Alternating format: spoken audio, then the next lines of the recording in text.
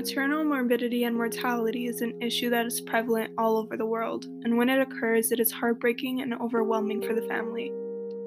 Nurses have the responsibility of using relational inquiry and the 5 C's, especially compassion, when helping those who have suffered the loss of a loved one.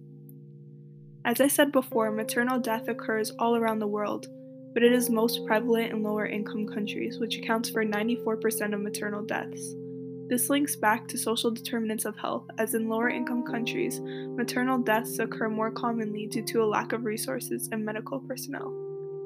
Nurses are able to advocate for the decrease in barriers to healthcare in these lower income countries, and nurses can also work on creating policies that help these individuals. Of the developed countries, our southern neighbors in the US face the highest rate of maternal mortality. While Canada is a bit lower, it's still much too high as compared to other developed countries. When learning about this topic in class, we discussed how Black women were far more likely to face maternal death than any other race in the United States. According to my research, Black and Indigenous women are 2 to 3 times more likely to die after giving birth than white women.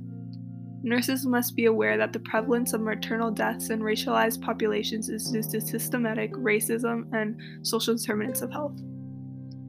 After learning about the increased incidence of maternal deaths in Black and Indigenous populations, I wanted to research Canada's statistics about maternal morbidity based on race.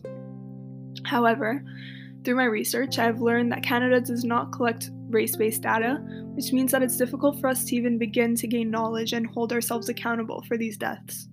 I believe that this is a large gap in research and should be addressed. I thought race-based research was common in Canada as it's been used during COVID, but I was wrong.